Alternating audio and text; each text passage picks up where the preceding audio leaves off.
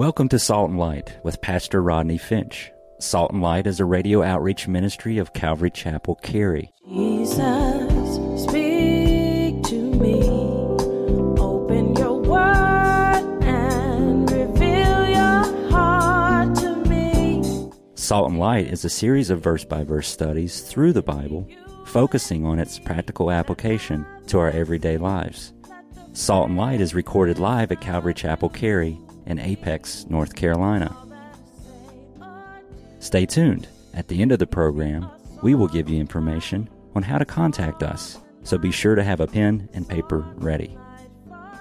Today, Pastor Rodney will be teaching from the book of Luke, chapter 13. So grab your Bibles and follow along. Now with today's teaching, here's Pastor Rodney.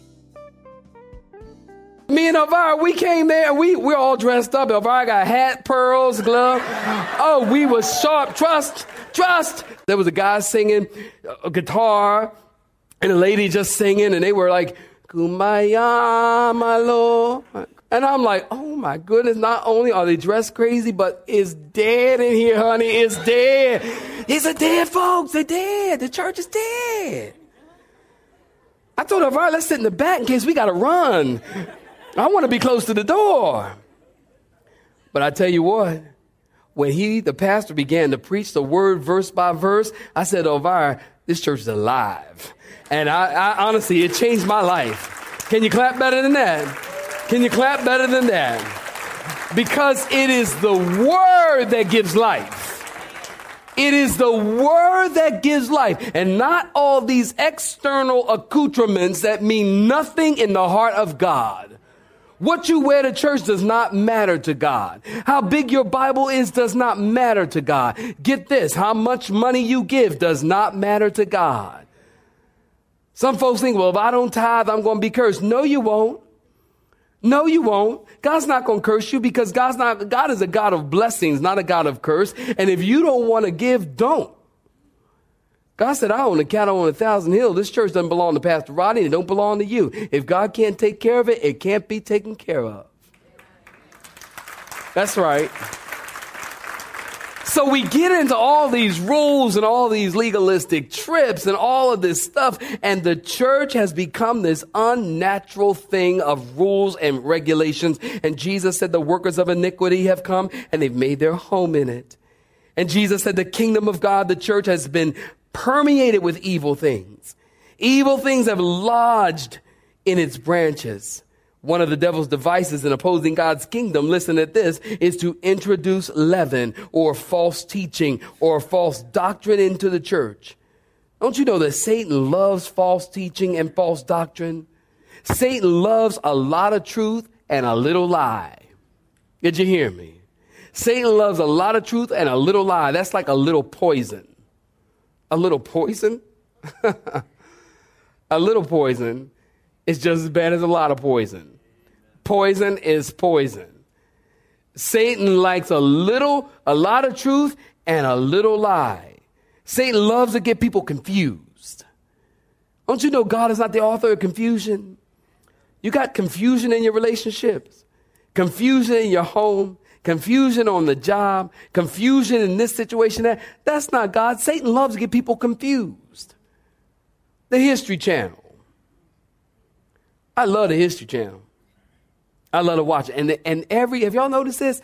Every so many months on the History Channel, they are looking for the real Jesus. Searching for Jesus. I'm like, look, you can end your search.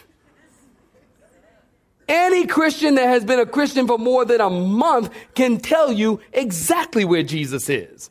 The Bible says that Jesus is sitting at the right hand of God, making intercession for you, and he is waiting for the Father to say go, and he is coming back someday. You can end your search, but they're always looking for Jesus. Looking for the real Jesus. No, they think they found him over here. You have not found him because he's not in the tomb. But all that's to confuse people. Satan loves to get people to question the word of God, to question the Trinity. The Bible teaches that there is one God in three persons, God the Father, God the Son, and God the Holy Spirit. Satan denies the virgin birth. He denies the work on the cross. He denies the bodily resurrection of Jesus Christ. And listen, if you deny any of these things, that is leaven. And that's what's happening in the church today. Many great denominations are denying the word of God. Don't ever, ever, ever forget the Bible is the final authority. The Bible, the Bible, is the book for me, and it's the book for you. It's God's final word to man. It's the final authority. The final authority is not the church.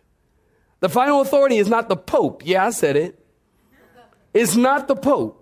It's not church dogma, tradition, intellect, or experience. It's the word of God for everything we believe and everything we do. And when you reject, question, change the word of God, you are in trouble, and that is leaven. Can I get a witness from anybody?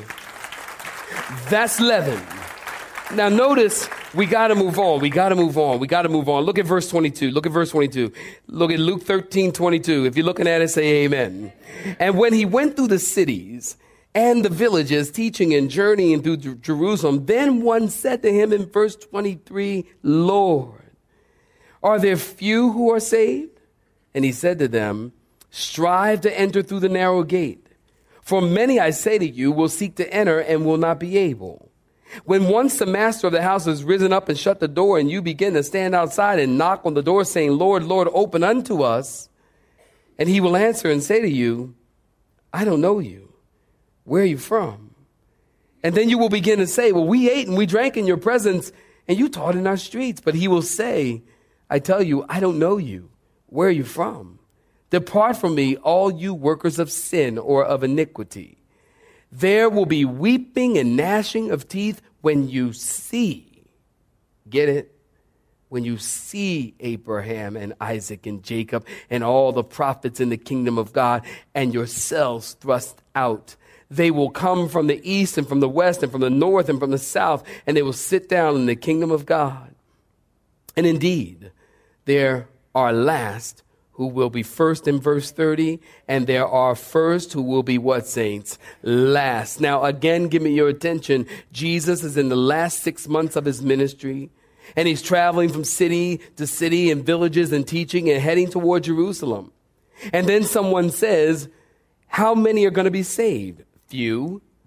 Now listen, the rabbis used to love to debate the question of how many will be saved. But notice Jesus' response. Jesus doesn't get drawn into their debate. Jesus says the question is, are you saved? Look at verse 24 and 25. Jesus said, you strive. Are you looking at it? Jesus said, you strive to enter through the narrow gate. For many will seek to enter and not be able. And after the master of the house has shut the door and you're standing there knocking, asking to get in, he will say, I don't know you. And then in verse 26, then they will begin to say, we ate, we drank with you, and we fellowshiped with you. Our modern day language, we hung out with you. We went to the men's retreat, the women's retreat. We even rented a teen. We even came to the yard sale and all the youth sale yesterday. What do you mean you don't know us? And in verse 27, Jesus will say, I don't know you. Depart from me, you worker of iniquity.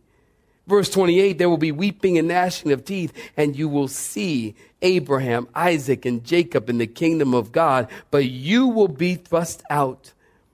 Jesus is talking to the religious people who are presuming that they are better than others because they are religious. And that's interesting because that tells us that there will be a consciousness in hell. Notice there'll be weeping and gnashing of teeth, but you will see Abraham, Isaac, and Jacob. Now, we'll fast forward just a little bit, not now, but to Luke 16, and we'll get to the story of Abraham and the rich man in hell, and the conversation in Luke 16 that they're able to have between, obviously, this great chasm between hell and heaven. I can't explain that, but I do know this. In hell, you will be able to see.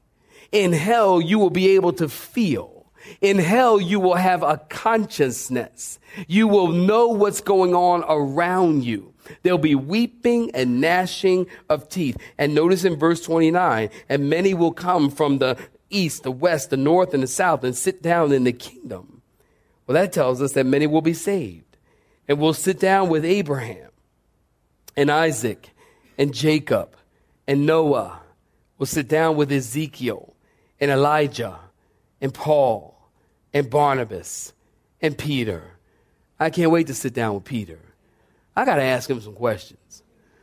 Peter, what was up with that, man? You woke up and you cut the guy's ear off. What was up with that? Were you going for the head?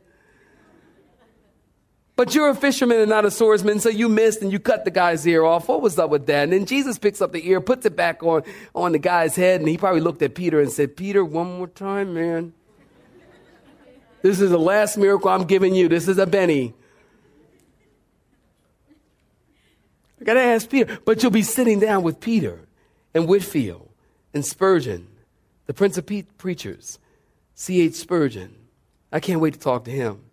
And I want to tell him, I quoted you almost every week. You're my favorite preacher. And I quoted you. I plagiarized your stuff so much. I want to tell him.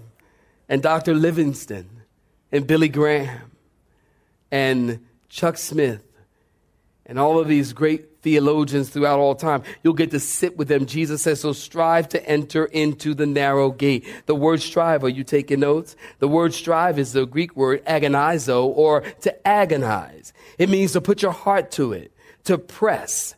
Now, this isn't saying strive like making the Olympic trials, or you get the goal because you ran faster, or you huffed and puffed and you blew salvation down. No, Ephesians tells us that we are saved by what, saints? Grace and through faith. But this is a warning to avoid complacency and theoretical attitude towards your eternal destiny. We need to be at war with sin. So you strive to enter in. Did you get that? You strive to enter in. There's always people asking, well, you say to them, well, God, is coming back, and if you're not ready and you don't receive Jesus, then you're going to be separated from God. And there's always people who say, well, what about the pygmies in Africa? Well, these people leave those people alone. What about the pygmies in Africa? You mean to tell me that God is going to judge the pygmies in Africa? I'm like, wait a minute. Let me ask you a question. Are you a pygmy? Are you even from Africa? Do you have any pygmy family members? Is your auntie a pygmy? Is your uncle a pygmy? Your brother, your mother, your sister, are they pygmies? Then why you worry about the pygmies in Africa? You don't even know no pygmies. Sorry. Or, what about the Eskimos? There's people in Eskimos and, they may not have never heard the gospel and so on and so forth. Listen, don't worry about them. You're not to worry about them. You strive to enter in. That's what I tell them. Don't be concerned with them. What about you? I'm telling you about the gospel right now. What about you? See, they're just doing that to divert the attention. You strive to enter in. Don't be concerned with someone else. That's what Jesus is saying. Jesus says, don't worry about those guys, because when you stand before God at the judgment throne, you will give an account for your life. Listen, every man, every woman will give an account for their life individually. I don't care if your daddy was a preacher. You can't go to heaven because your daddy was a preacher. You can't go to heaven because your mama was an evangelist. Somebody once said, God does not have any grandchildren, only sons and daughters.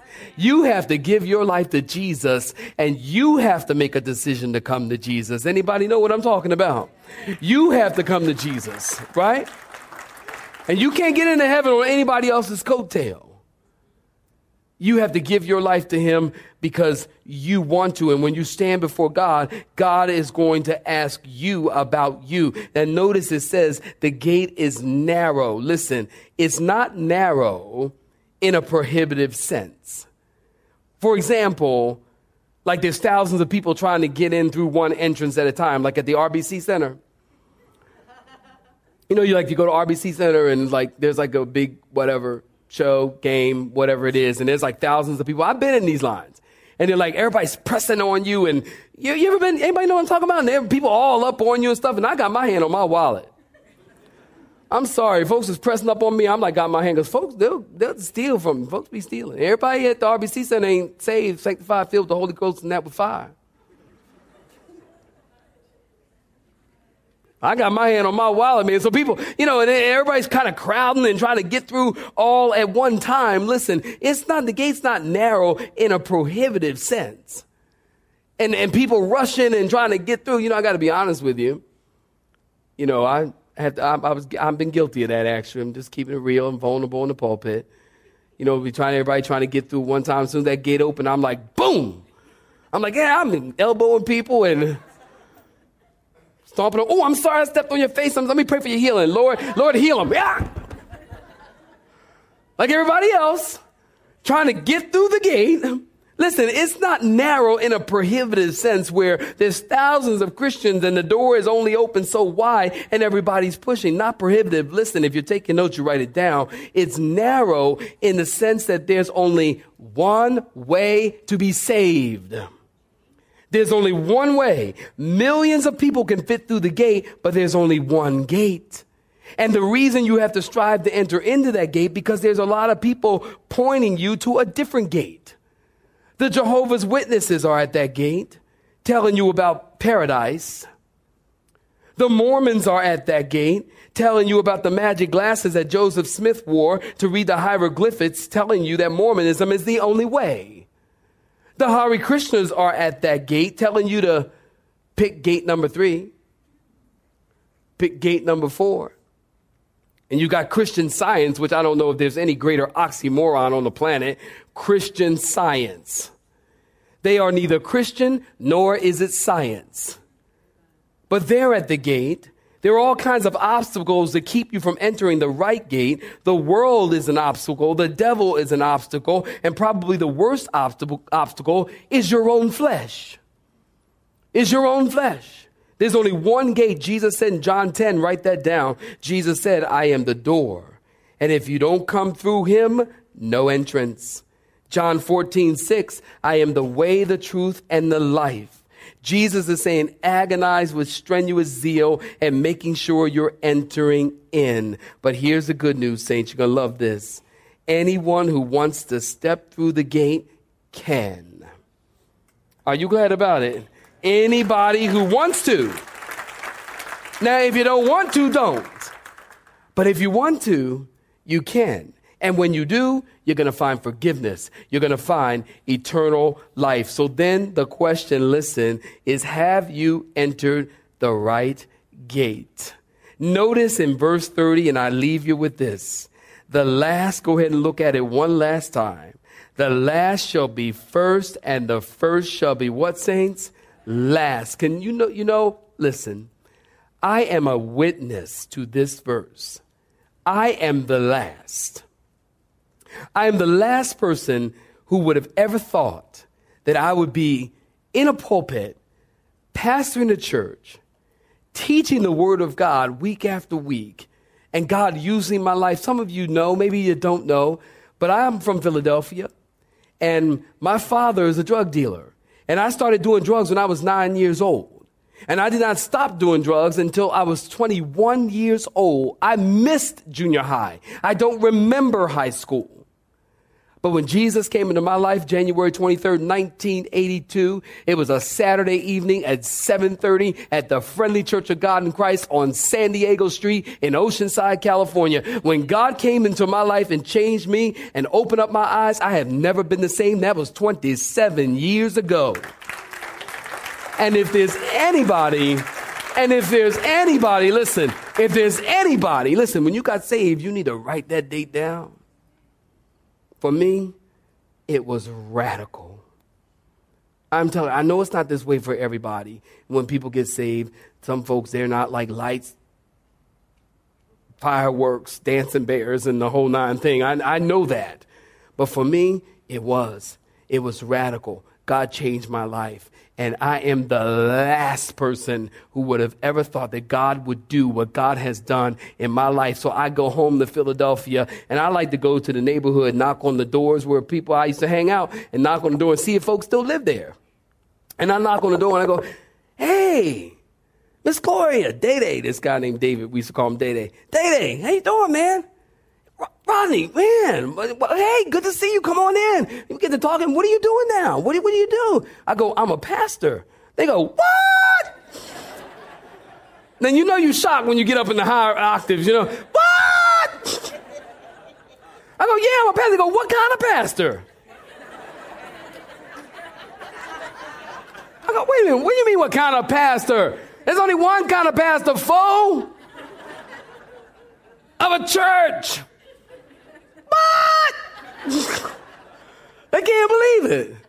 I can't believe it. Listen, I cannot believe what God has done in my life. I cannot believe it. Honestly, I am the least likely individual. I can't believe it. And keep in mind, I've been doing it for 15 years. And now we're doing 4 services on the weekend. And I can't believe it. And I remember when I told this lady that God was calling me. And I told you guys this story. So if you've heard it before, bear with me. Bear with me. But this lady, I'll never forget, her name is Joan LeBruno. And Joan LeBruno was a little lady with white hair, LeBruno, Italian. And I came up to her. God had spoke to me just as clear as I'm speaking to you. And God said, you're a pastor's pastor. Out of nowhere, you're a pastor's pastor. God told me that. And I didn't know what that meant. I really didn't. I didn't know. I wrote it down in my journal. I'm like, what does this mean? I'm a pastor's pastor. And I went and talked to my pastor, and I said, do you think that God could be calling me to be a pastor? Because I thought when I heard that, I thought, man, that must be bad pizza, or God is really speaking. And I went to my pastor. I said, you think God could be calling me to be a pastor? He said, yes. And then we decided to move here, and I told Joan LeBruno in the parking lot at Calvary Chapel in Temecula, California. I said, you know, God's called me to be a pastor. She says, yeah, I know.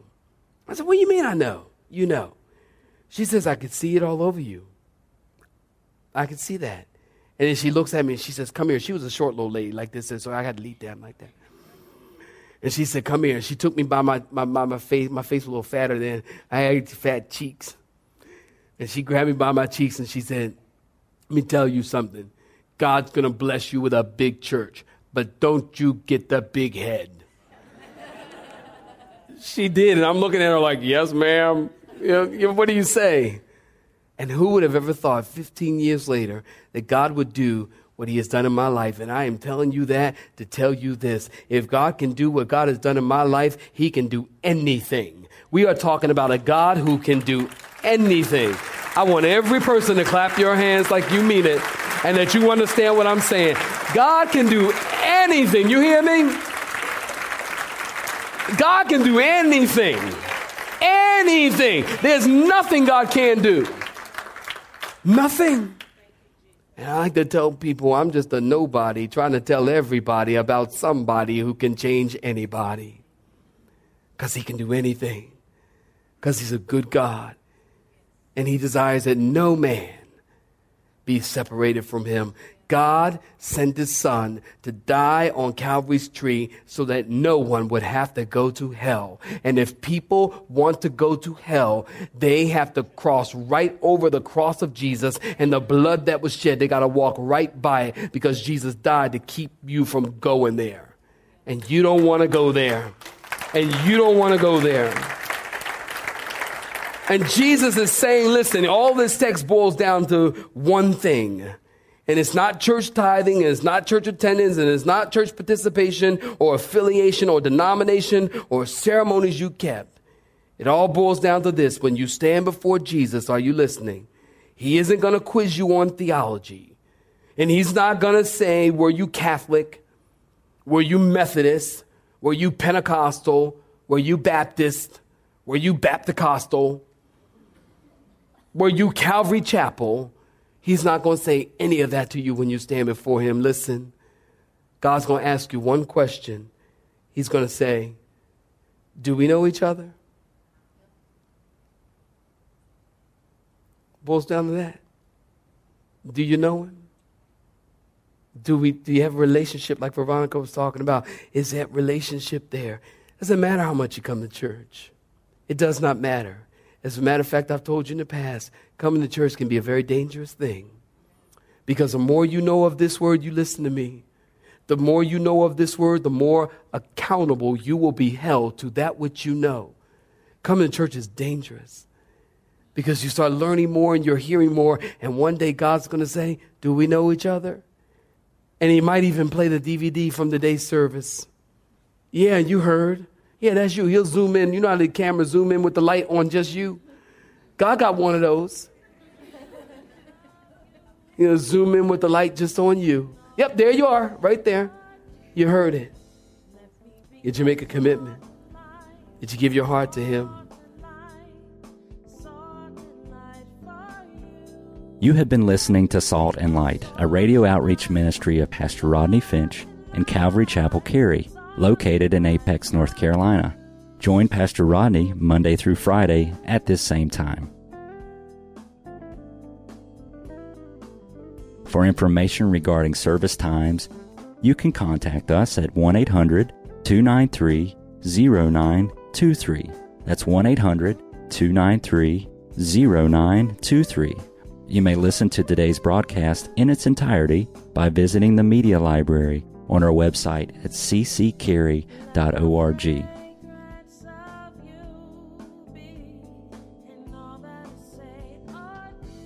We would like to thank you for tuning in to Salt and Light and pray that you have been blessed. Until next time, may you be salt and light. Let me be a salt.